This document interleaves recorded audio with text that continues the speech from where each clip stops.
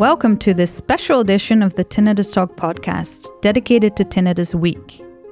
Tinnitus Week is held every year in the first week of February, and most of the tinnitus organizations around the world take part in it. The aim is simple: to raise more awareness for tinnitus. Now, we've tried to use Tinnitus Week in the past for broad general awareness raising, where we tried to make the general public understand the plight of people suffering from tinnitus and the need for a cure. We've created, for instance, videos that describe what it's like to suffer from tinnitus.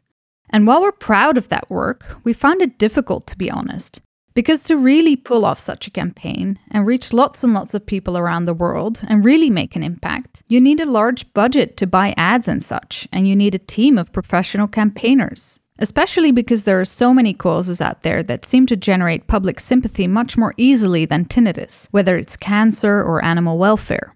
We're just a tiny nonprofit without any full-time staff. So while we still stand behind this broad awareness-raising goal, because clearly the suffering caused by tinnitus remains very under-recognized, and if there are any bigger organizations or philanthropists out there who can afford to set up the kind of large-scale campaign that is needed, we will gladly jump on board. But, as this is not the case yet, we decided for Tinnitus Week this year to promote something a bit more manageable and in scope for us and more directly related to our daily work. We do a lot of work with tinnitus researchers, so our theme for this week is related to a research project that we're working on within a consortium on the topic of biobanks. Now, this might be a topic that you've never really considered in relation to tinnitus, but I can assure you biobanks are crucial to cracking the case of tinnitus. A biobank stores biological samples and other data from typically large populations, like thousands, tens of thousands, or even hundreds of thousands of people. And it's this kind of thorough and large-scale data collection that's currently lacking for tinnitus. I talk about this with our two guests, Christopher Sederoth, a researcher who focuses on the genetic underpinnings of tinnitus, amongst other things, and David Stockdale, the chief executive of the British Tinnitus Association. We talk a lot about the need for better definitions of tinnitus and obviously the need for more data. Those two are actually closely related. A lack of clear definitions and clear target patient groups often leads to collecting the wrong kinds of data. And lack of big data is one of the reasons in the first place that we don't have good definitions for tinnitus and lack clarity on subtypes of tinnitus. We also talk a bit at the beginning about COVID-19 and its relation to tinnitus and hearing loss. And Chris talks quite candidly about his personal experience with tinnitus. As you might know, we're a small team of volunteers working on the Tinnitus Talk podcast. We spend about 70 hours creating one episode. One of the extra things we always do for our audience is to create a transcript. This is especially important because we're dealing with a hearing impaired and hearing sensitive audience. You can find transcripts for all of our episodes on tinnitustalk.com/podcast. Where next to each episode there's a button marked CC to download the transcript. You can support our work if you want through Patreon for as little as the price of a cup of coffee per month, less even. Just go to moretinnitustalk.com, that's moretinnitustalk.com for all the options. By doing this, you'll also get access to video versions of our recent episodes and bonus content. You can also support our work in other ways by, for instance, giving us a positive rating on whatever podcast platform you use, whether it's iTunes or Spotify or Google, or you can share our episodes on social media. We really appreciate your support. Now, without further ado, let's listen to Christopher Sederoth and David Stockdale. Today we're talking about biobanks. It might sound like not the most exciting topic to some of you, but I promise you it is an interesting topic and very important because if we truly want to understand tinnitus and perhaps cure it, we will need big data from biobanks. And that's what we're talking about today with two guests who are joining me. I will ask each of them to introduce themselves shortly, but just briefly, we have Christopher Sederoth with us, a researcher who has been focusing on tinnitus for many years and has specifically been looking at the genetic underpinnings of tinnitus. And we have David Stockdale, a returning guest of the podcast, the CEO of the British Tinnitus Association, and a big advocate for biobanks for tinnitus research. David, can I ask you to start by briefly introducing yourself? Yep, so thank you for the Welcome and introduction, Hazel. As you said, I'm David Stockdale, Chief Executive of the British Tinnitus Association, and I've been Chief Executive since 2010. Big passion of mine has been in following the tinnitus research, looking at how to engage with it effectively, how to support the research community, and ultimately how to encourage and steer the community towards looking at cure-focused tinnitus research. Thank you, David. Chris, do you want to do the same? Yes, sure. Thanks a lot for the intro as well. I'm delighted to be here. Indeed, a very important topic. So my name is Chris, and I'm a biologist by training. I've made my PhD degree in mouse biology, in reproduction and metabolism. And it's only during my postdoc that I shifted towards tinnitus, also because I experienced it and found the same problems as many of your listeners. So I went to the Rockefeller University for my first postdoc and started developing a mouse model for tinnitus. And then I moved to Sweden at the Karolinska Institute, where I joined the lab of Barbara Candlon and worked on her topics with circadian regulation of noise-induced hearing loss. But then also I started launching my own research arms on tinnitus and in humans. After that experience, I moved to England very shortly. A period of COVID made it a bit difficult, and I'm now back in Geneva with the family and still doing some research on tinnitus and hearing loss, but at a smaller scale level. Right. So, Chris, was it literally your own experience with tinnitus that caused you to pick that up as a research topic, or were there other factors involved? Yes, I've been curious about it. Most of it was more on aspects of hearing, and that happened before my master's because I've been playing music for a long time and during my teenage, and probably I've been exposing my ears to a lot of damaging sounds. At that time, we were not equally aware about auditory protection. I made my master's research in Montpellier with a team from Jean-Luc Puel, who's a brilliant researcher. And that's where I got introduced to people that were doing tinnitus research in animal models. That was in rats, though.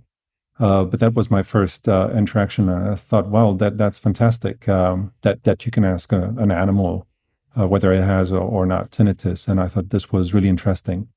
But then at that time, I had found a PhD position in Switzerland. So I went back there and learned things from other fields too. And I think that this was beneficial then to bring back, another approach to the area, so that there was limited knowledge in molecular mechanisms in hearing as well.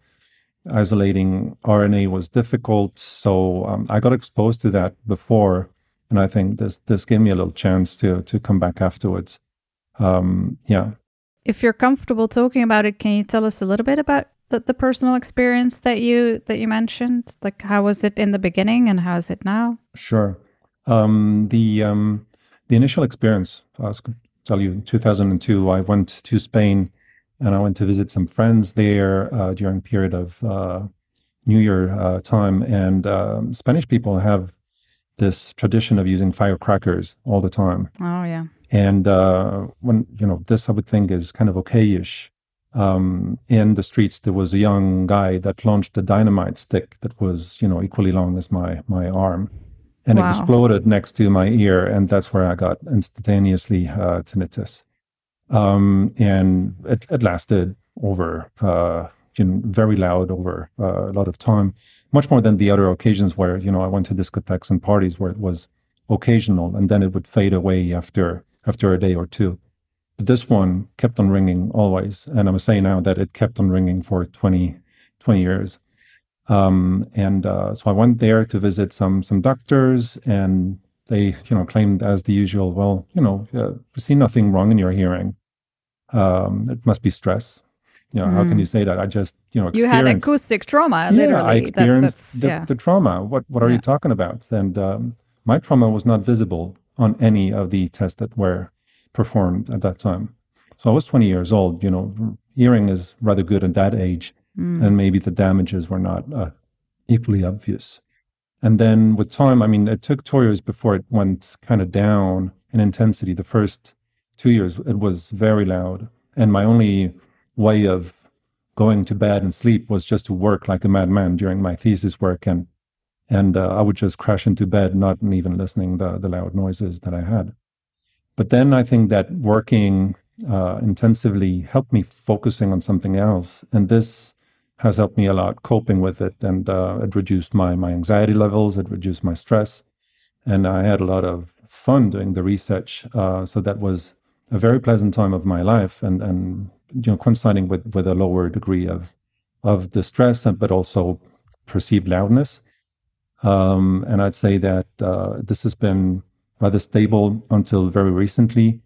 And now things have gone a little bit back up, but I've experienced tremendous amount of changes in the last year now, moving with the kids and the family to Nottingham, them not being super satisfied about the changes and the situation of COVID in England.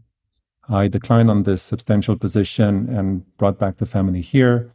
I lost my mom 4 months ago, and now my wife left me, and I'm divorcing. So all of that together, you can feel that it's putting a little bit of pressure on top of it, and it seems that it's coinciding with what everybody experiences, with epochs of stress, epochs of anxiety. The level rises, and I'm quite comfortable that with time, when my personal situation will improve, that things will kind of fade away. I still have no problem sleeping and so on. I continue working equally.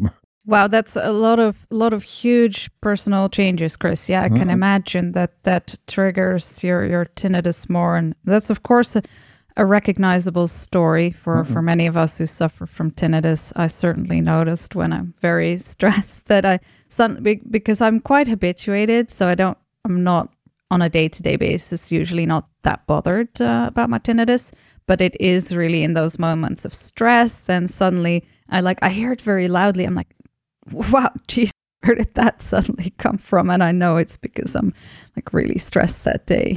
David, I think you've said before that you're getting a lot more calls to the BTA helpline these days because of the COVID pandemic. Is there a stress factor there involved as well, or what do you think is happening?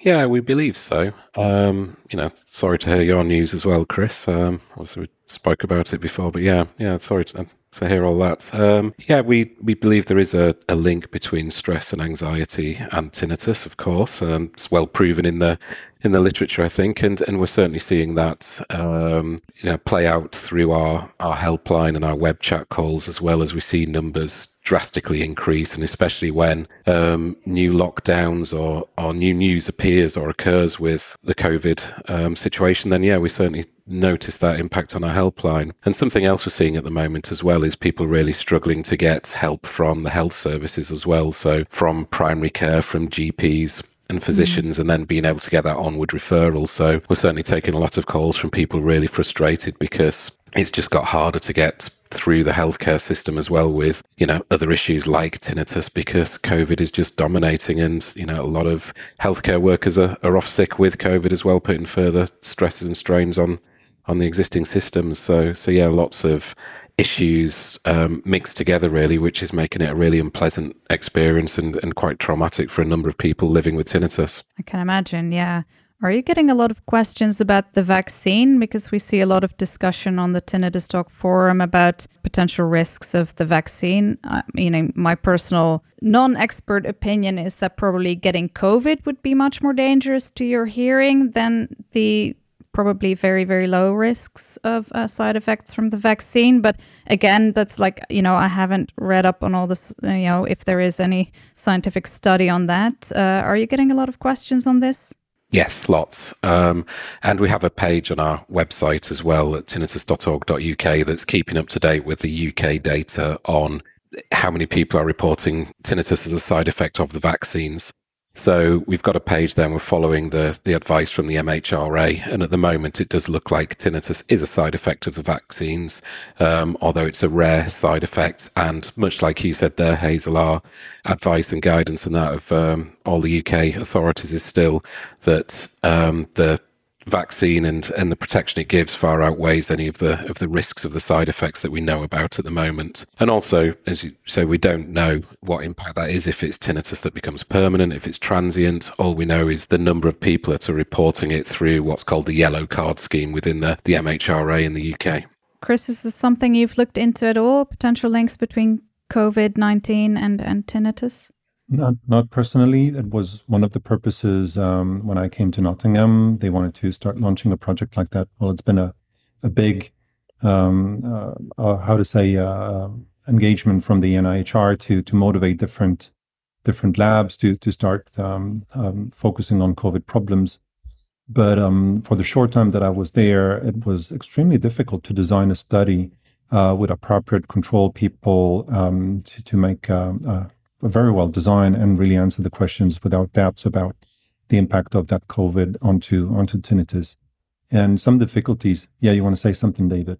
No, I was just going to agree with what you're saying there. Sorry, I was going to wait till you finished before coming in. But I think you're right, and we've been working with the University of Manchester as well, just trying to understand and unpick the picture of what's happening. So in the UK, the National Institute of Clinical Excellence has recognised tinnitus as a symptom of both COVID and long COVID. And what we believe will happen is that when people have had COVID, that you'll see this first wave of issues like respiratory issues and other things that people seek help for. And then once they're through that, then actually maybe they're left with residual issues like tinnitus that then sees this sort of second wave of help seeking as well. And we think that's what's happening at the moment. And that's certainly, something that's coming out in the data is that tinnitus does seem to have some sort of link, but no one really understands what that is. And some research that's imminent from the University of Manchester as well suggests that possibly it's something that's happening alongside COVID and may not be as linked as first believed. But yeah, we're really not sure, I think, on what's happening, and it'll take bigger and more data than is available at the moment, I think, to really unpick that picture. Yeah, because you want to also, distinguish whether the effects are due to the stress related to the confinement, stress related to the situation in employment, from the virus infection itself. For those that have been infected, some have been diagnosed with a test, but others have not. Some have been diagnosed but been asymptomatic. Some that are asymptomatic didn't know they had been infected. And so there is a lot of cloud of noisy data in there that had made it, delayed the start of the project. Now I'm not aware about the status of this within Nottingham, but I acknowledge the complexity in designing studies in this context. Although I see a lot of work being published in other conditions, but they can be highly unreliable. And I guess the philosophy from Nottingham is that you don't press on the button until you're really sure what you have in hand and publish quality work. And the early research as well was based on people who had been admitted to hospital with COVID as well, and then following them at discharge. So, those cases were much more serious, of course, have been hospitalized with COVID. And that did suggest, much higher levels of tinnitus and hearing loss than maybe has been seen in more generalized data now, I think. Yes. But there you also have complex confounding factors, like in ICU care, you have a lot of hypoxia, so deprivation of oxygen, which is highly damaging for the ear, and this could, impact on hearing loss and also on tinnitus. And in fact, generally, there is very little knowledge about the impact of ICU on those two disorders separately. That's maybe only now that people start to think about this as a possibility. Maybe thanks to the COVID pandemic, that this has awakened like a new area of research, but still low activity there too. Right. So Let's move on to the topic of biobanks. As interesting as this is probably worth a dedicated podcast episode, actually, links between COVID-19 and tinnitus, but probably once there is a bit more data and evidence available. So, on the topic of biobanks, Chris, not all our listeners might even know what a biobank is. How would you define it? That's a big question in some way, because I would say first that there are a lot of epidemiologists that have gathered data that mean questions on people to understand trends and so on. That is quite typical now for tinnitus. We have a lot of epidemiology in the literature. But biobanking, maybe the difference is that you collect the same type of information, but on top of it, you include samples from donors, so people, individuals, that can be urine, that can be blood or plasma. That with the blood you can extract DNA, from saliva as well. From blood and saliva you can extract different molecules, hormones, things like that can help you then go a little bit beyond just the simple abstract data that you collect with that can be questionnaires. But also, I mean, auditory measures, they stand into a computer. MRI also stand into a computer. So that's not proper biobanking. If we also want to go a little bit further, now it's something that could be very interesting for tinnitus research in the future. There are, in the ICU system, and if a university has a relationship with those ICU units in a hospital, sometimes they also do biobanking on material from people that have died. Necropsies happen, and then you collect tissues. And in some countries, you can have history about the patient, information, medical registry. That happens in Sweden, for instance. So you can relate a tissue with previous history of, in that case, we're interested in tinnitus and things like that. So brain tissue, cochlear tissue, the ear, that's very seldom collected, unfortunately, because it's very difficult for accessing it. It's really in the middle. You have to break the temporal bone. Most of the time, once you've achieved to do that, and it's a lot of drilling process in, the ear has been under quite a long time of oxygen deprivation, and everything starts to degrade dramatically fast. So in that area, I'd say we've been a bit delayed versus other fields. So knowledge has been lagging there, but it's definitely something that has to be enforced in the future as well. So here, biobanking is really biomaterial samples that are collected on top of informatical data that solely stands on a computer. I think that's David, how did this topic first come onto your radar? And you can also add, of course, to Chris's definition if you want. Yeah, thank you. So I think that's a great overview of a biobank that Chris has given there. And I think it's just worth sort of reflecting that there's also different types of biobank as well. So you can have ones like the UK biobank, which may be the most famous one, where you just collect lots and lots of data and then use it for very different studies. Or you can have biobanks where you're targeting a specific disease or condition like tinnitus and try and get studies or off the ground that are much more focused and dedicated, and you try and collect higher quality data in a specific area that will hopefully help you then, use that data to access other sources or, access wider sources like UK Biobank after collecting it as well. In terms of why myself and the BTA have got interested in biobanking, it's really part of the journey we've been on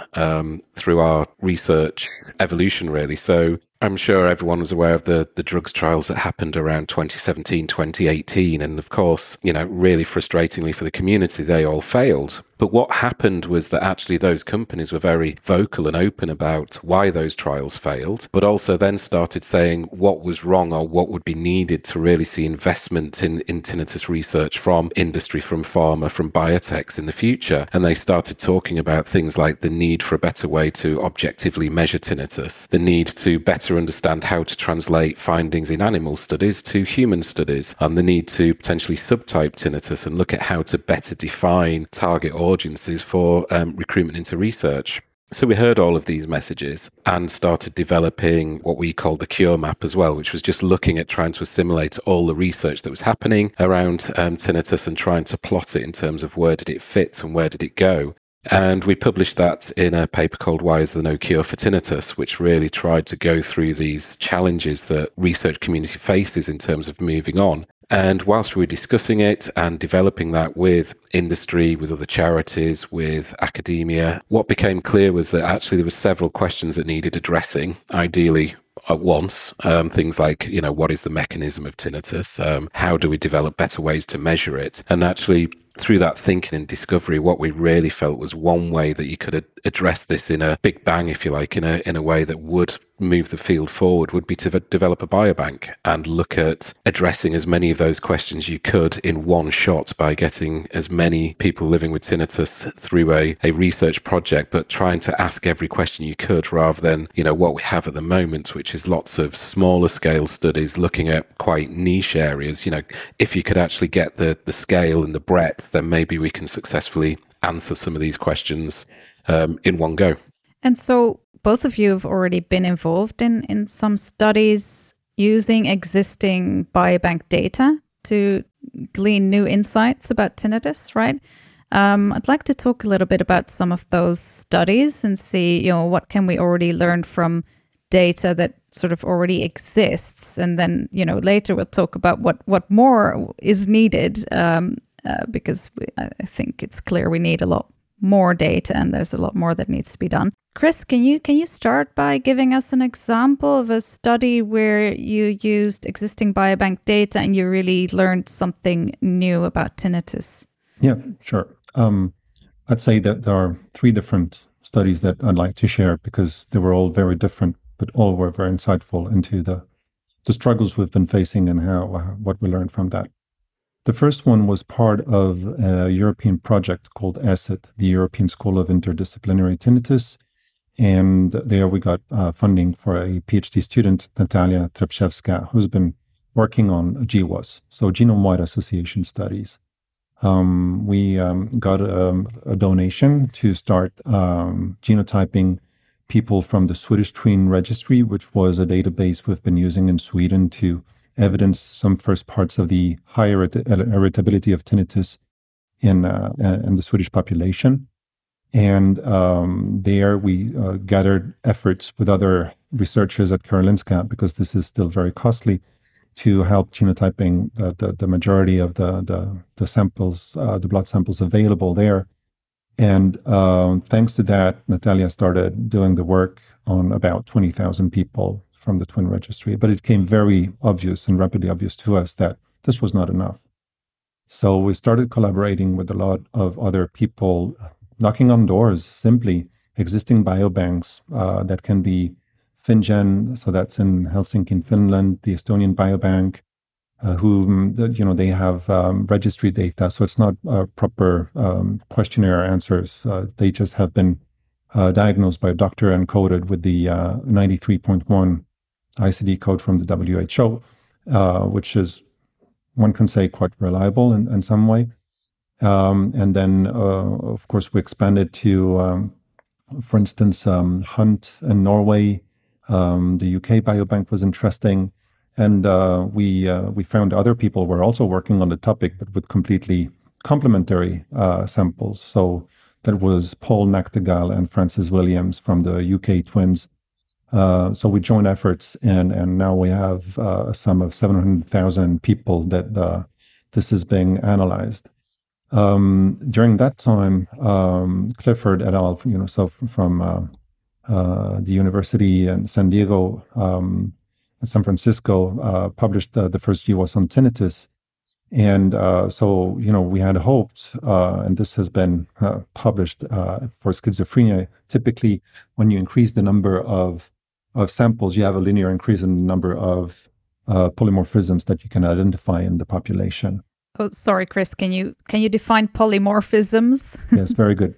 A polymorphism would be a variance in the genetic code that may be associated with a specific trait. So when you study genome-wide associations, data, you're not focusing on the whole genome.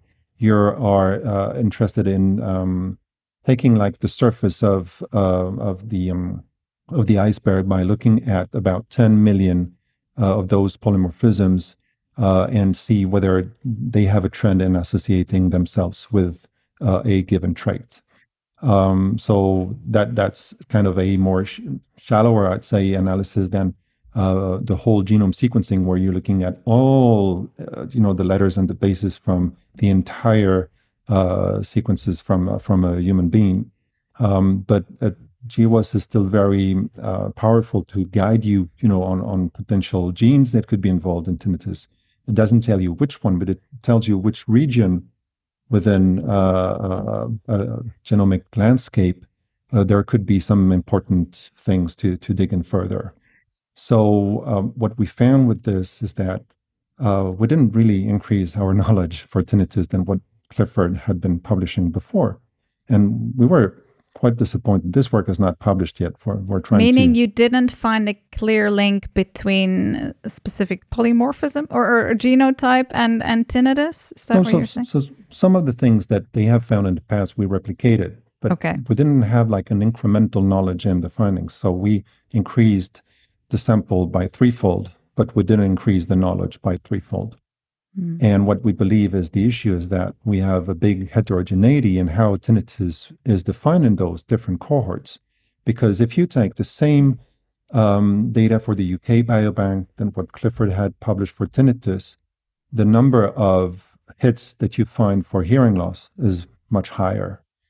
You get 3 regions for tinnitus, but you get about 40 for hearing loss. And now that we expanded also this number to 700,000 people, we also increased the knowledge for hearing loss, but we didn't for tinnitus. And what we believe is the issue is that how it's defined in the different cohorts is causing a lot of noise. That's where we need better definitions. Sometimes cohorts ask the question, have you ever had tinnitus in your life that lasted more than 5 minutes? But this doesn't tell you if you have tinnitus now, if it's constant, if you suffer from it, and so on. Others just focus on severity, but not knowing if you have it continuously, permanently. Let's take the example of the UK Biobank. The most stringent definition you have there is whether you have tinnitus most of the time or always, but it's within the same definition. And the prevalence for that group is 7% out of the whole UK Biobank. But we know severe tinnitus is rarer. It's about 1 to 2% of the population. So even the UK Biobank is missing that type of information. Right. So you've got all this detailed information about people's genes, but you don't have the details needed about their tinnitus. That's correct.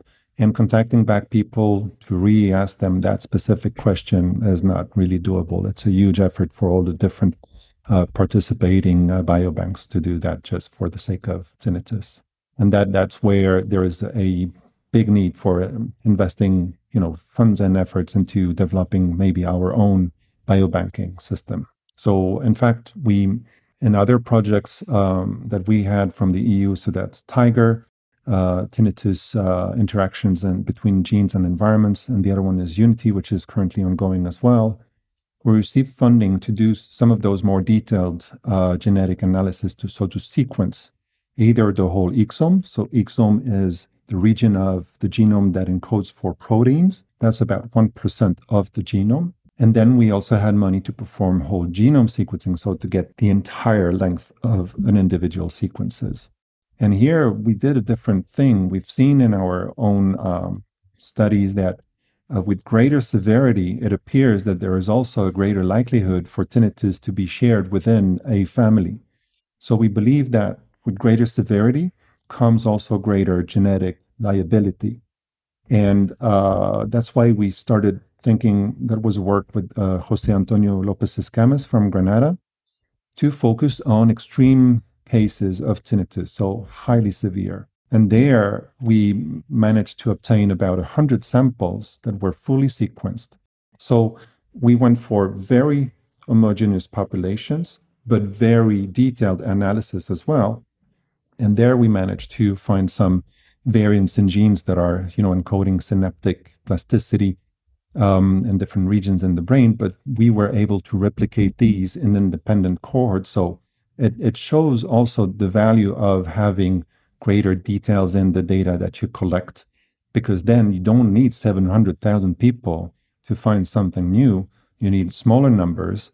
But now, of course, the question is maybe how much effort should we spend on that? For sure, with 100 people that we have been sequencing, we don't have the holy grail in there. Other studies that have been performed, for instance, with schizophrenia, have shown that they needed 1,000 participants, patients, I would say, to replicate many of the findings that were obtained with the GWAS. So that gives us a little bit of sense about the size of the material we need. But tinnitus is also a bit more complex. It's quite heterogeneous. Some people have pulsatile tinnitus, and that cannot be considered, the same. Others have it constant, but buzzing like a tone, maybe because of a trauma. Others have it hissing or is creaking, or even pulsatile, but against body rhythms. So in anticipation of such heterogeneity, we have to think about collecting even more samples than that. So I want to get back to that topic in a moment of subtyping, or whether subtypes exist or not. And I will ask David in a moment to talk about some of the studies he's been involved in. But Chris, if you would have to summarize, what is the status quo of our knowledge at the moment about the link between genetics and tinnitus? How would you summarize that? To me, let me try my own sort of lay interpretation. It sounds like you're saying we're fairly certain that there is some kind of genetic predisposition to tinnitus that could be one of the factors that causes someone to develop tinnitus, but we don't really know yet which genes are involved, or maybe only have a vague idea. Yeah. And not to be a bit negative here, I'd say that recently people have found that any trait has a genetic component. On average, it's 50%. So it's not a surprise to see that even tinnitus falls into that region, but we needed to gather that evidence anyway. Now, a difference is that we see that the greater the severity and the greater the involvement of genes in there. But now the status of knowledge, I'd say that the existing biobanks don't offer the resolution to gather the data that's there. I'll give you other examples for those definition issues. We've been working with other data, not biobanks, but data from epidemiology. That has been the Swedish Longitudinal Occupational Survey of Health. That's 20,000 people. And the prevalence of those severe cases is 1%. Same with the Swedish Twin Registry, Stockholm Public Health Cohort. So, when you have 70,000 people and down you scroll to those that you want to study, the prevalence or the abundance of that material is low. Or, if you work with populational data, you need very big amounts to finally identify the target population you want to study. And this is the limitation we have currently. We've designed our own project called STOP, the Swedish Tinnitus Outreach Project. This has been our first type of biobanking effort. We try to work it a bit wisely because recruiting people from outside is quite difficult. So instead, we collaborated with other biobanks that were in the neighboring side of Karolinska. I think that Sweden is known for a lot of their biobanking efforts. So we collaborated with LifeGene, and LifeGene said, no problem, we can invite the people, our participants, to join STOP and to contribute in what way you can. So we invited 60,000 people, 6,000 were registered. Half of them had tinnitus, the other half did not. But this was populational scale. And then when you look at those that were of interest for us, then we had 100 for whom we had DNA collected. So out of 6,000 people, even if we have a nice design, because we also have controls, this is something that's difficult to get. The target population, what we figured out after all these years of analyzing the data, is that that's a very small portion of what we gathered. Yeah, so this demonstrates the struggle with getting the sample sizes you need. David, do you have anything to add in terms of studies that you've been involved in that you think are interesting to share? Sure. So the British Tinnitus Association supports research in two ways. One is that we fund research, and we have funded research looking at biobanks. So one of the projects that Chris is working on, as I mentioned, they're looking at the UK Twins Registry with Francis Williams at King's College London is a project that the BTA is funding, and Chris is writing up, I'm assured, at the moment for publication. But another way we do it is encouraging and then working alongside researchers as well to try and find key questions and look at how to publicise and publish those. So we've been looking a lot at UK biobank data in particular, and we found some longitudinal data in there as well, and some longitudinal data about tinnitus. So whilst a lot of the basic epidemiology studies have been done and published on tinnitus, one of the studies that hasn't been done is just looking at that longitudinal data and see if it tells us anything as well. So I looked at that along with Piers Dawes, Dave Bagley and John Newell, and just tried to understand if that told us anything interesting. And it did.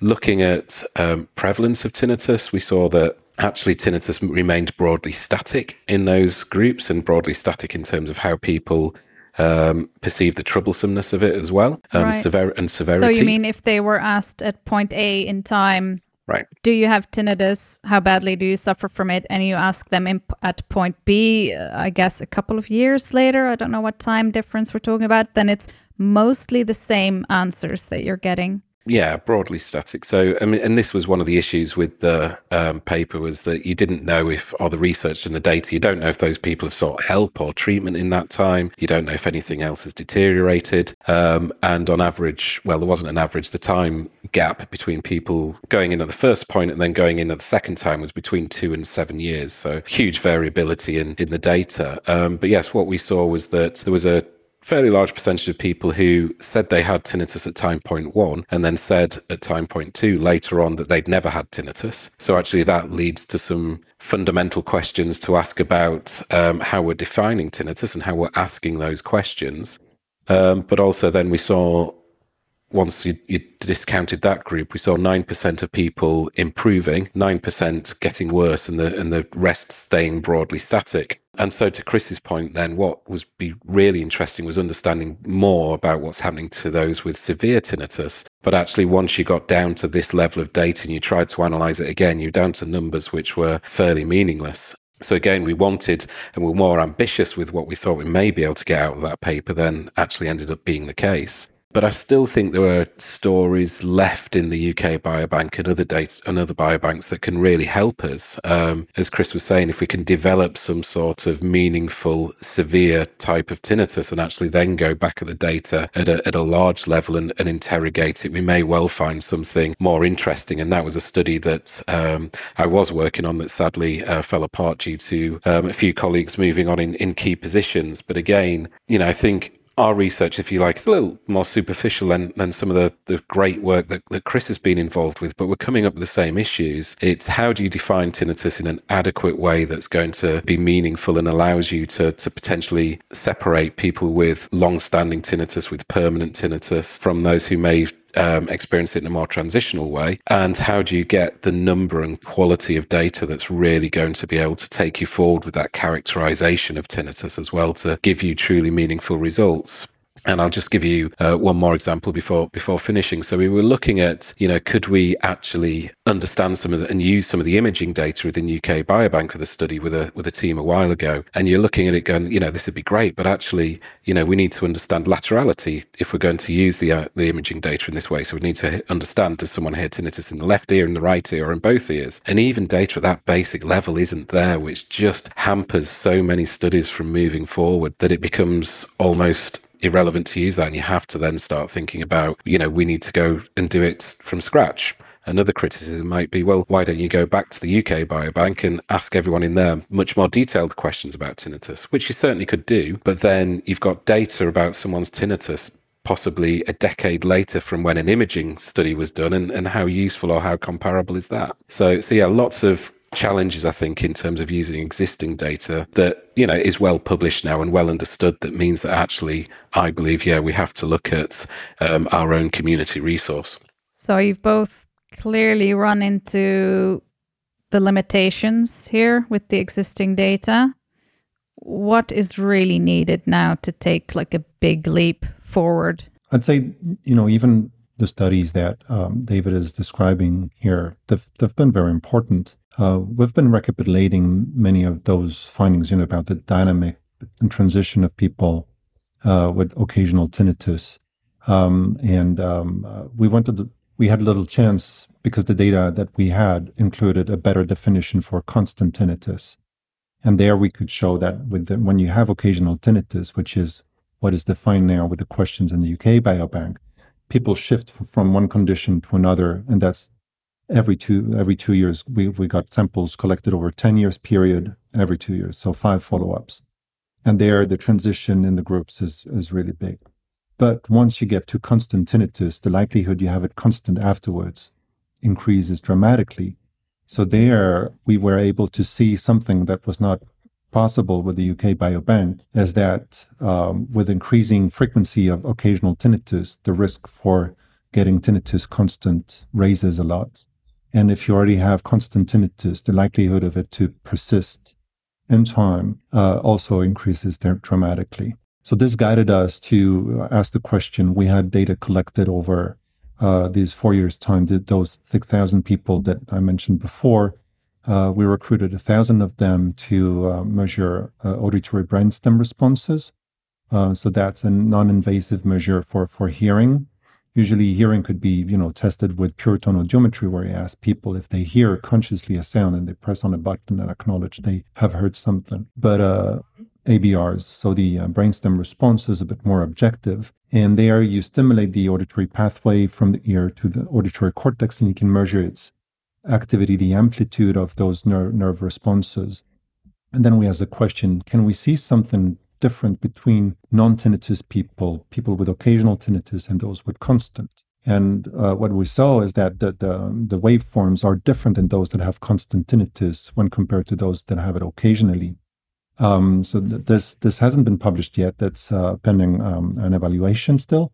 But we're comfortable in saying that we see that, the epidemiology on one side shows the transition to constant tinnitus, and we see that the nervous system also is altered in this group of people, which is suggesting that already there we have a subtype that can be defined with some form of biomarker, so an electrophysiological change that's objective, and that could be a first evidence that this group is at least the minimum required for being studied in tinnitus.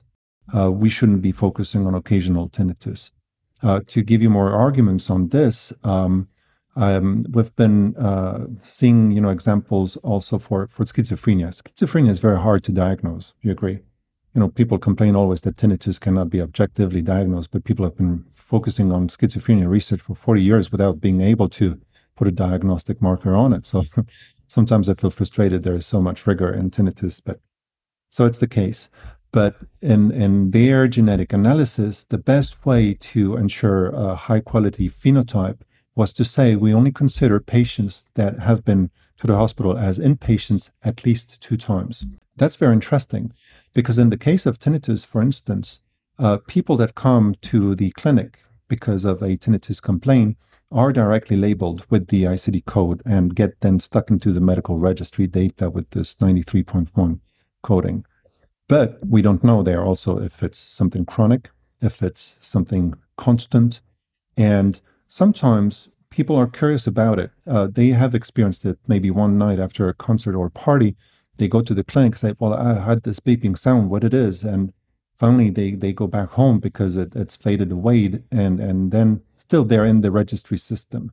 So I think even the prevalence of those that have severe tinnitus that is chronic, constant, and severe is even lower than what we think now it is. And that could be the target population. And that's aspects of new definitions that we need to consider. The problem is that we use the same word for everything. Tinnitus is occasional. Tinnitus is constant. Tinnitus is severe. I'll give the example, for instance, of blood pressure. There has been guidelines now for hypertension, and they say you cannot diagnose someone with hypertension if he comes once to the clinic and has high blood pressure. You have to have at least 4 rounds of sequential visits spaced with 3 to 4 weeks before you say, all right, now you do have hypertension.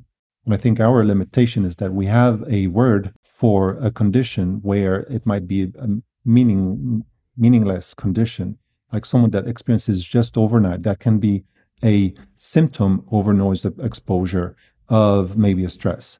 But those that have it constant, severe, and chronic, there is something that's wrong and that's different from the other ones. And we cannot say they have a symptom. At the moment that the symptomatology came over and dominates everything, then that becomes a condition worth of digging more into the details. The other problem is that sometimes when you go to the clinic because of hearing loss, you mention you have a tinnitus, but it might be non-bothersome. Still, you're tagged with it. So you have a lot of noise even in medical registry data. And there is a great need for improving those definitions such that first, those that have something that's symptomatic are classified as such, but those that have a disorder are recognized also as having a problem that deserves clinical care. So I think that's where the future is needed to have optimized, definitions for better classification there. I think, again, Chris is making some really valid points in terms of what's our definition of tinnitus. And I sometimes wonder, when you see those big general epidemiology studies as well, if they're really helping or hindering us a little bit. So there was one out recently which, again, put the number of people with tinnitus at an order of magnitude from where it was previously. A paper from the ESIT cohort that Chris referenced earlier. And actually, if you look at the question that was asked, it was, have you heard sounds such as ringing, hissing or buzzing in your ears lasting longer than 5 minutes in the last year? I mean, my surprise is that's not everyone. It almost feels like surely, that's a greater, population than even reports it within the paper. So I think there is a question, like Chris says, about, do we really need to think about how we're narrowing down and defining tinnitus, especially for some of these studies where we really want to fundamentally understand and help those who are really, really struggling. And actually, does the recruitment profiles and everything else we're using at the moment, actually, is that a barrier to really effective research and looking at how we do move forward with some of these studies? Yeah, makes a lot of sense. And I really like what you're both bringing forward here in terms of focusing specifically on that group of chronic severe sufferers. Clearly, that's a different beast, than someone who just intermittently hears tinnitus. Also, it's interesting to hear you explain, Chris, that once you have chronic tinnitus, the likelihood that it persists is quite great. It's probably not what people with chronic tinnitus want to hear, but the data shows this, right? And so I think zooming in on that group, and particularly the severe sufferers, that I would agree that's what's needed. So I think you've both clearly highlighted that in order to move forward, we need clearer definitions of tinnitus and which groups of people with tinnitus we're actually focusing on. Are there other things that are needed? Yeah, maybe I can bounce back on that.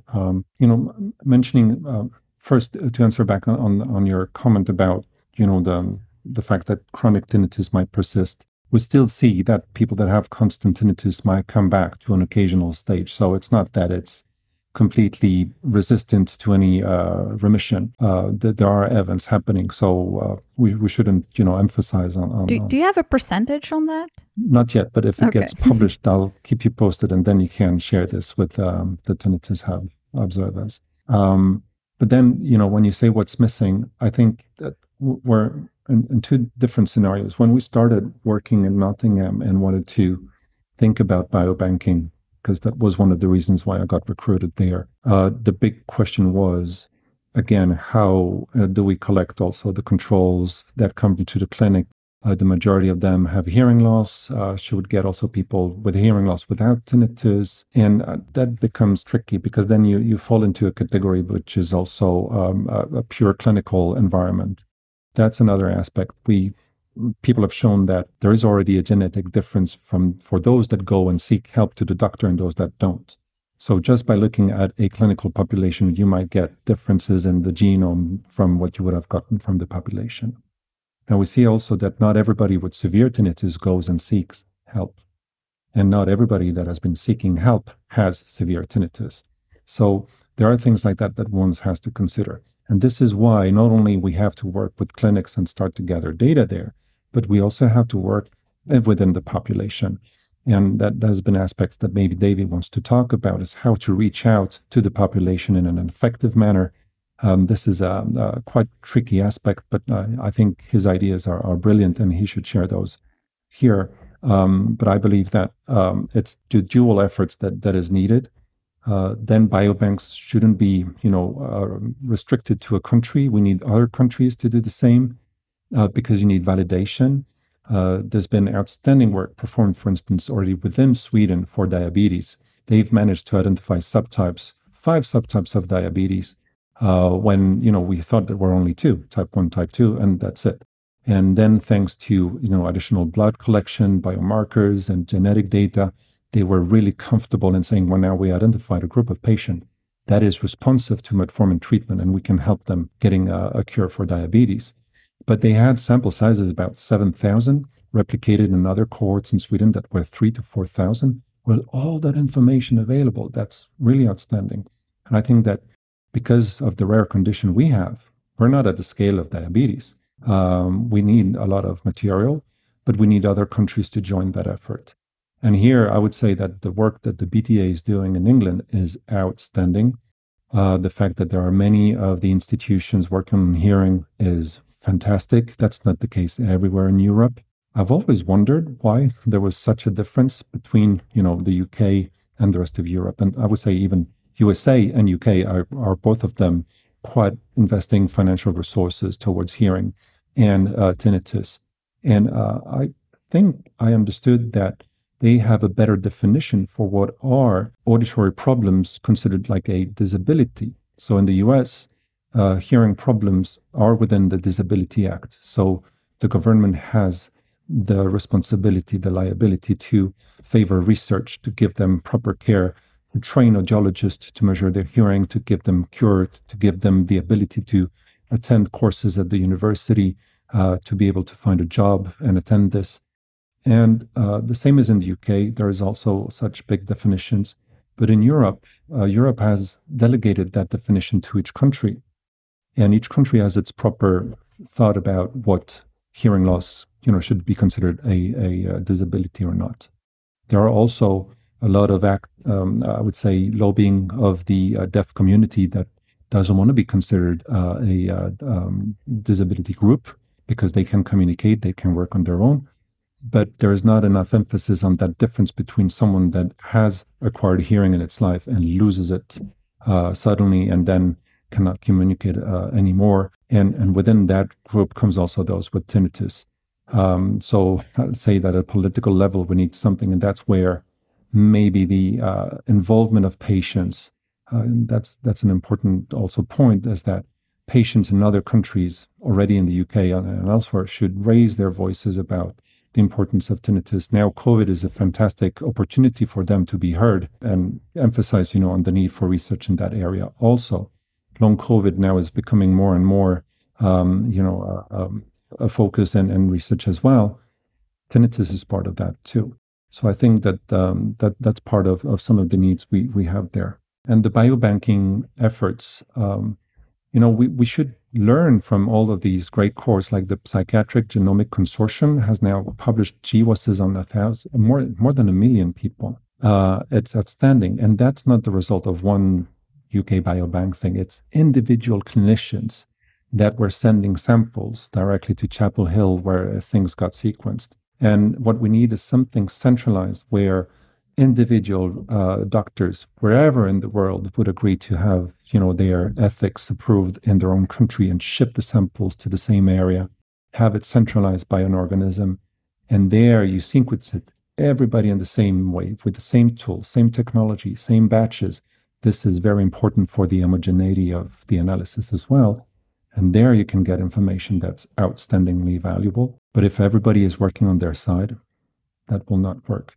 So here we need a change also in the attitude from the ENT clinics and the other researchers. We need to join forces. We need to join hands. And this is a spirit that is not, I would say, I've been working in metabolism and reproduction before, and I've seen different attitudes in that area of research. This has been a bit lagging in the ENT field, and hopefully when that happens, then we can really raise the things all together and give a solution, because that's the ultimate aim. So, David, I'm sure you have some things to add to this, and we'd like to hear also about any specific plans that you have in this area, and also maybe you could respond to some of the comments Chris made about like political environment and, specifically in the UK, I assume, this is something you're working on as well. Sure. Yeah, there was a lot to go out there, Chris. Thank you. So yeah, starting from, what's missing or what else would we need? Chris covered it really well, I think, in terms of, that patient data and everything else. A big challenge will be funding. If we do manage to produce a tinnitus biobank, it will probably be the largest, most expensive study of tinnitus that's happened outside of pharma, that's for sure. So again, we'd need funding of a magnitude beyond what's ever been invested in tinnitus research in the past. So that's a certain challenge, I think, that we'd face in terms of developing it. Can you give us an idea of what we're talking about here? I think people would find it hard to imagine, like, 100,000 sounds like a lot to some people, but I assume it's more than that. We've priced it within the BTA at the moment. It's about 4 million.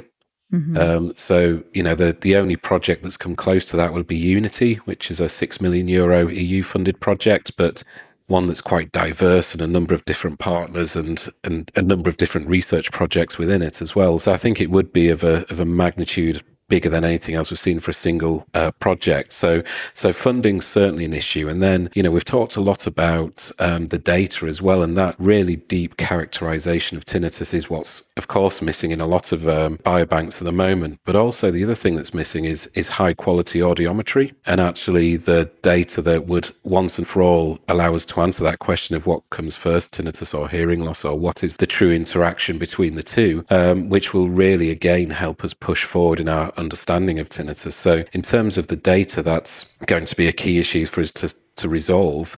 And another which, is always surprising, but is sadly a bit of a fact, is that tinnitus research trials are tricky to recruit to. So actually, can we get enough people who would turn up and be part of a tinnitus biobank, and not only people with tinnitus, but as Chris and I have said, people with chronic tinnitus, ideally young people with chronic tinnitus, to try and get as fewer comorbidities as possible. So, can we get the right people to turn up and be part of this, as well as obviously wanting to then recruit control studies, so people who don't have tinnitus to be part of it, so we can compare, and really importantly, can we get controls that have similar levels of hearing loss to those with tinnitus as well, so we can really start to unpick things. So lots and lots of challenges. My big hope is that people with tinnitus would form an orderly queue and be part of a study this big that has this much potential to be a game changer. But, it's not been tried. So until someone does go out there and put the sign above the door, we don't know.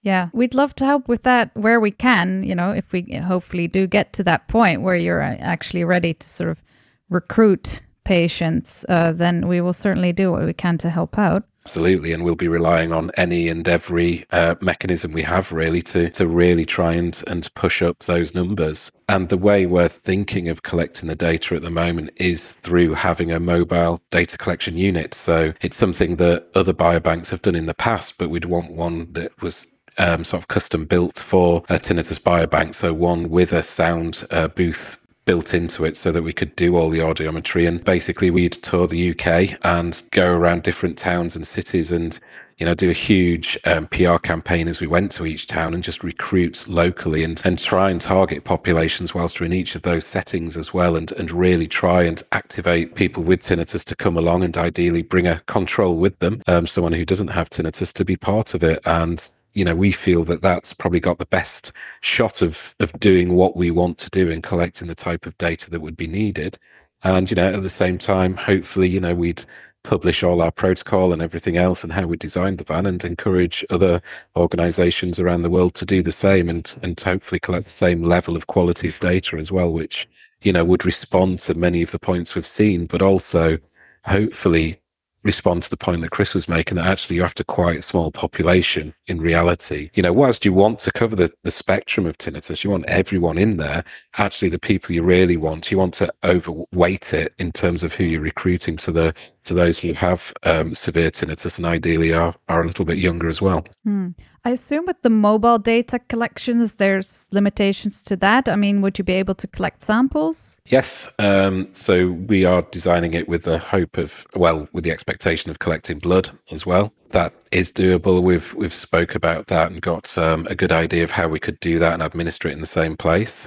There are challenges with everything else. You've got to be careful where you park it. You can't park it next to a railway line or anything else because the sound would be too great in the soundproof room. But yeah, we've looked at it, and there is a pioneer in this area as well. So the University of Manchester does conduct studies in hearing loss this way at the moment. So they do have this sort of specification out there on the road. So we've got something that we can learn from as well in terms of something else that's been successful in terms of recruiting and being used in studies like this. Our big challenge will be trying to do as many tests as possible within a short amount of time, because the other thing we've got is, how much will people put up with, if you like? How many tests can you run, and how much time will people be willing to give to something like this? So we're trying to limit it to 2 hours at the moment, and there's quite a discussion between myself, Chris, and other colleagues about, if that's the case, then what tests do you do and what tests don't you do? But the reality is, the time limit is going to be another factor, I think, in terms of how much you can collect. Because, of course, the other thing is, the longer time it takes, then the less numbers you get, or the longer the time period is to collect the data as well. Yeah. And in the end, you are kind of stuck with the fact that you have to meet the patients face to face for a few hours, one way or the other. And I mean, unless you've thought about collecting data somehow remotely, I don't know if that would be possible, like in a way where people all over the world could take part. Is that possible? Yeah, and that's again something that already exists. So there are some of those sort of projects already out there. But yeah, we will be looking at how to collect some of the data ahead of people coming to the centre as well. What we haven't figured out yet, and is still an active discussion, is if you ask someone to do the TFI, for instance, so want a tinnitus functional index or other tinnitus questionnaire, and they do it a couple of days before they then turn up and you do the rest of it, are the numbers from that test still valid 2 days later? Don't know. No one's done that study to really find out. So, there are challenges with that, with how far in advance you collect some of the data. But yeah, we'd certainly hope to, look at doing a lot of it before people turn up. In terms of collecting, like say, the greater volume of data, it's certainly something we'll consider. We haven't quite got to a stage where we know what to do with that yet, because again, and it's my view rather than necessarily the community's view, is that, that's available. I think it is that quality of audiometry and that quality of, the biosamples that's missing at the moment. So that certainly would be our focus within this. Don't know. I mean, Chris might have more to add on that. Yeah, we've been reflecting on that aspect also in Unity, because one of the complications at some stage was, should we collect saliva, which is easier for a non-experienced ENT staff to collect, versus blood, which requires a nurse to come and do that. And then came up some publications that revealed that if you do saliva and perform genome sequencing on it, you get a lot of contamination from the bacteria you have in your mouth. This does not happen if you perform exome sequencing, because then you only focus on the proteins that will be produced in the human body. So you can distinguish what comes from a bacteria and what comes from the human body, but not if you have a whole genome. So saliva is not appropriate if you want to have that deep level of sequencing that you can achieve when you collect blood samples instead. So that's one detail that one has to know. You can reach out for broader than the mobile unit, but then you might be restricted in not being able to collect the blood, but instead collect some saliva, but then have a limited amount of information, and that can be critical too. Then we've been also performing this analysis that David has been talking about checking biomarkers in the blood. And this is also not published now, but we've screened for 190 different inflammatory molecules. We made the hypothesis that tinnitus was related to that, because there is emerging data from animal work suggesting there is inflammation in the cortex. And if those markers are detectable in the blood, that can be a nice biomarker to use in the future as well. But we did that analysis on 1,000 people, so 500 cases, 500 controls with constant tinnitus, thus for which we have evidence that they have electrophysiological changes, but we don't see anything in the blood. So some aspects there, we haven't searched for everything, but maybe the plasma or the blood for those molecules might not be the most needed.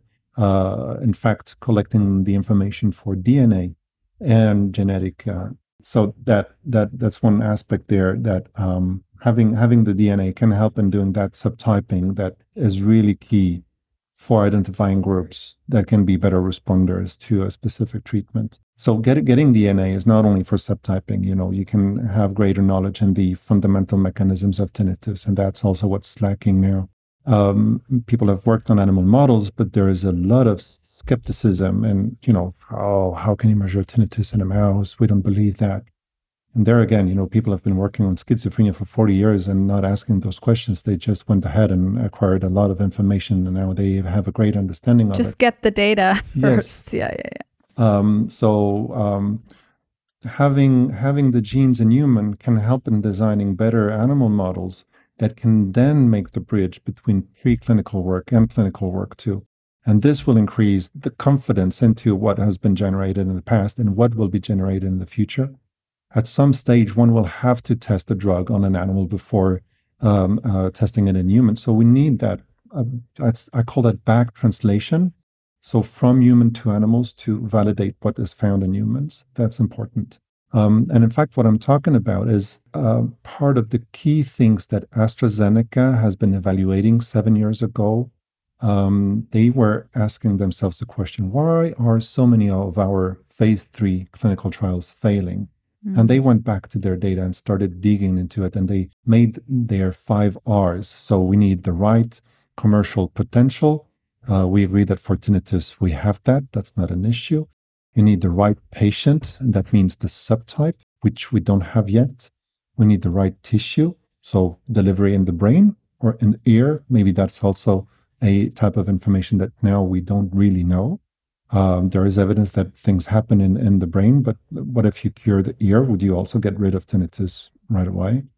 The right safety, so that's, no side effects and so on. You don't want to target something else in the body.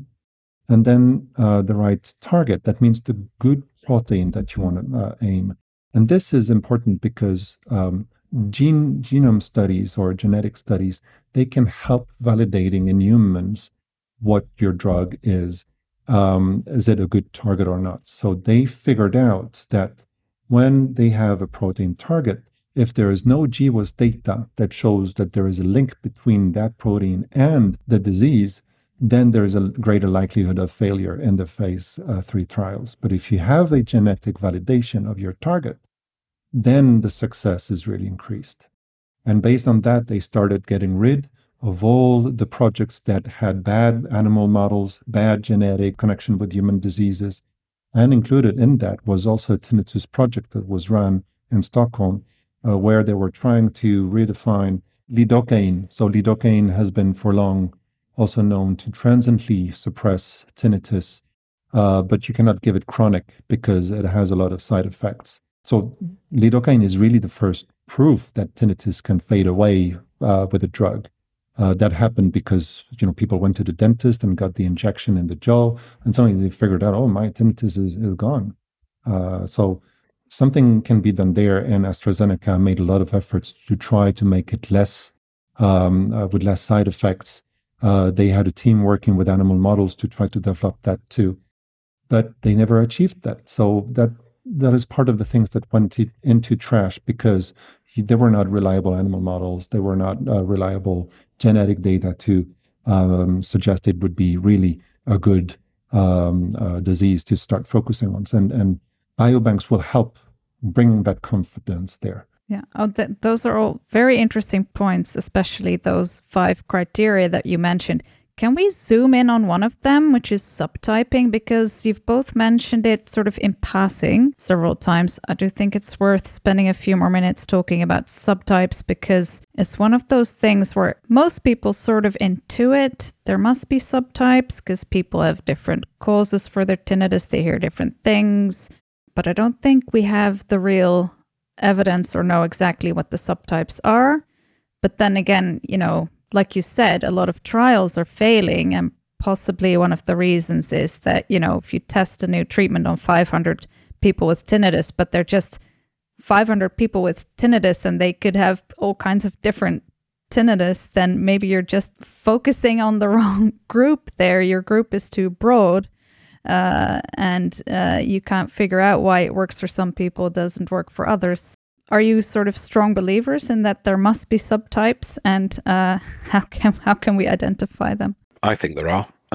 Again, as you say, there, Hazel. When you look at some of the data, and you look at some of those datas within papers, and they publish individual patients, sometimes you see individual patients absolutely fly and get miraculously better, almost, to a level where they're, you could say they're cured. You see others who flatline and others who get worse. So you do start to think there's got to be something in that is beyond placebo or other reasons as to why some of these interventions are having such profound effect on some and no effect on others, or are worsening as well. So I do think there's something in subtyping. As you presented in your question, how you go about subtyping is still very much an open debate. Do you go by cause? Do you go by the sound someone hears? Do you go by the frequency that sound is heard at, or something else that we haven't yet discovered or looked at? And I think it is an emerging field, and I think we're seeing papers start to think about this and start to look at subtyping in a way that's developing and opening the area.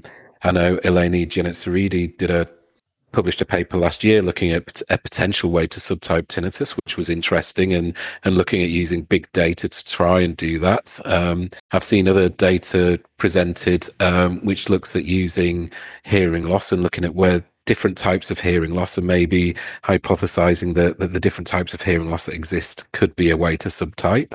And we see it within the research produced by Neuromod, which actually looked at linking tinnitus to hyperacusis or not as well, and seeing if there were different results in populations of people who had tinnitus and hyperacusis, or just tinnitus or just hyperacusis. So again, I think we're seeing the emergence of the debate. But again, I don't think there's a clear direction of travel or a clear sort of view from the research community as to what the right way to subtype is. Chris? Yeah, I think what David has explained is really, really good and clear. In fact, the study you're mentioning about hyperacusis was a work published by Hoffmeyer and collaborators Knipper and Lukas Rüttiger in Germany, and they could see that the auditory brainstem response would differ depending on whether you had hyperacusis or not. But if you didn't make that distinction, you wouldn't have seen any effect. And suddenly when you exclude those that have hyperacusis, you start to see effects. And in fact, we recapitulated part of these findings, but with other approaches. So already here we can say, tinnitus with or without hyperacusis, these two groups are different. And we see with our data that people that have constant tinnitus are different from those that are occasional. Maybe here we're not talking about subtyping yet. We're talking about how to optimize the target group we want to study.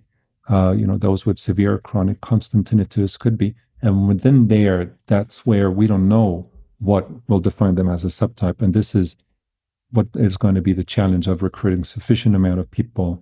Because even if you get 7,000 cases like that, the prevalence of those that have pulsatile tinnitus is so little that to still make that little subgroup critical, you need big samples. People have been trying to focus on gender aspects. In our group, we're looking into males and females. They behave different. We see, for instance, and this has been published in the research topic on sex and gender differences in tinnitus, people have shown that women are more respondent to some of the treatments that happen nowadays than are men. There are things to consider there, and sex, when people have already been including this as a variable in their data, not so many people have segregated that data to look at men and women separately and understand how they respond to the biology.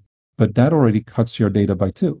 And subtyping is like a very big funnel, and suddenly you end up with very little numbers that might have an impact on what you're going to study. So because of that, and because that particular group of tinnitus people, constant, chronic, severe, are fairly studied, we need as much as possible, and then we can ask the questions. So we're going a bit blindly in that data collection, but hopefully this will be big enough. So then answers can be gathered in a very secured manner. Yeah, makes sense. So again, just get the data first, and then you'll get the answers. It's funny that you say that, because when we started building up our STOP cohort, and this is from an ethical aspect, it's quite difficult just to tell the ethics committee, you just gather data for the sake of data gathering. They don't want that. You need a specific question. At that time, we had another one, but while we gathered data, we figured out what we initially asked ourselves was wrong, and then we could use the data for other purposes. But when we mentioned that to some of the patient organizations in Sweden, they were laughing and say, but what are you financed with? So I have no financing. How many are you? We're two, me and an audiologist. And you're going to become the biggest, cohort ever. Well, that's what we hoped and ambitioned to.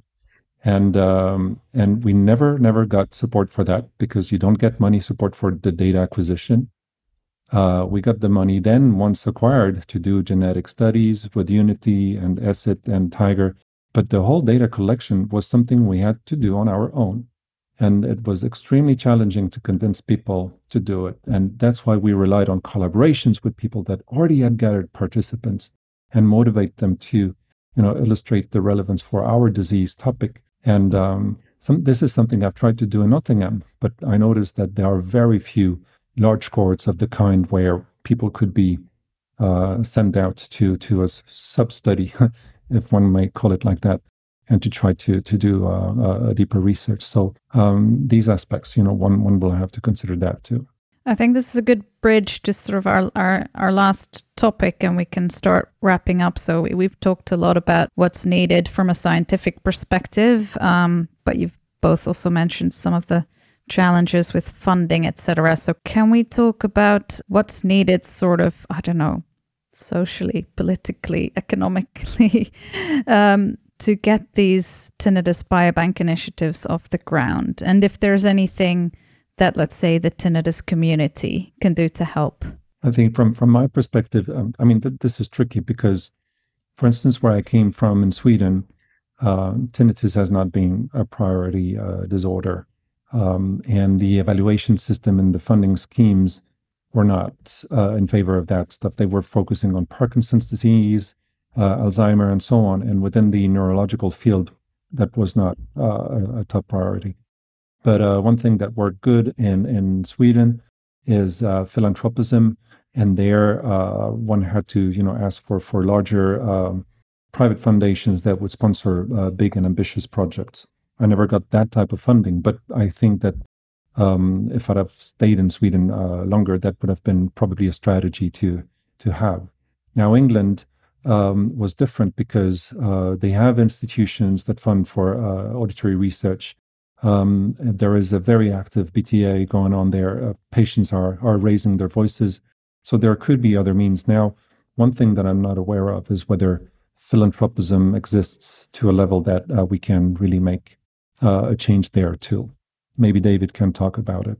Sure. So again, speaking from a sort of UK perspective and even more sort of focused in England perspective, so the BTA initiated a roundtable discussion at the House of Commons 3 years ago now. And from that, we had a question asked on the floor of the Commons of the Health Secretary, who then promised to investigate funding into tinnitus research. That led to the Department of Health and Social Care in the UK looking at tinnitus research. They did their own roundtable event a year later, and there is now a group that's looking at how to invest greater funds in both tinnitus and hearing loss research and what the priorities are. And Biobank is one of those that, of course, is being pushed within that group. So, that type of work and activity did work and did get us somewhere, but it's slow. To be honest, it's having those impacts and those effects on government does take time. But certainly what people with lived experience of tinnitus can do is write their MP in the UK, get their MPs mailbags and inboxes full of information and experience of what it's like to live with tinnitus. That makes a huge difference. We've done that with a couple of support groups here in England as well, where we've invited the local MP to come along and speak to the tinnitus support group and just learn what it's like to live with tinnitus, and hearing that firsthand from their constituents does make a huge difference and does have an impact on MPs and politicians in the UK, and I'm sure elsewhere as well. And it is that real life story that does have an impact and does make a difference. We do get letters fairly regularly from MPs' offices saying, we've had this letter, can you help us answer it? And things like that. So it does make a difference, and people having that type of activism and knocking on the door and saying, this is my experience, having tinnitus, is awful. What are you doing about it as a government? Does really have impact, and MPs do respond to that. Yeah, I do think the UK is probably a bit ahead of the curve compared to many other countries when it comes to patient activism, involvement, etc. But it's a good example, I would say, that hopefully other countries can follow. Yeah, I think so. And just more broadly, of course, we'll be asking for people to sign up during Tinnitus Week and say that they're interested in a biobank and would participate. Again, that's going to be important intelligence gathering for us to look at, could we really recruit at the level we'd need to be effective? So if people do believe that they would participate and would be part, then please sign up with us to demonstrate that there is that interest. And as well, at some point, we are going to need fundraising. We are going to need advocacy for this to really make it work. It is going to be a community project that sees this to be a success and to really take us forward. I think that's a great call to action that we can end on. But I will ask both of you if you have any sort of concluding remarks or anything that you still want to mention. Chris? Yeah, I'd like to comment on what David just said here. Yesterday, I had a very interesting session with the WHO because they're planning on a World Hearing Day, the 3rd of March. And I was really surprised about the global investment in people, the activity that they have there, all concerted into a single day, where they just raise, the voice about hearing problems, the importance of it. And the activities are impressively large, and depending on every country's resources, these go, to screening hearing in schools. Italy is doing large conferences where they invite the Ministry of Health and all the other people to join. And they have big doctors presenting. They have, several groups talking about the different priorities that are needed in the country for a change. And for tinnitus, maybe this is kind of missing. So when we had the Tinnitus Week, I was, telling the patient organizations in Sweden, maybe we should centralize all the activities within the same period of time. We have our own there, and that doesn't make the system work a lot. So maybe if one day we get the WHO to acknowledge that tinnitus can be within their systems and of definition of disorders that need to be assessed on a global scale, that can be fantastic. I guess we might reach a step like that once we have the proper definition of tinnitus, and that we're able to gather the optimal data as well.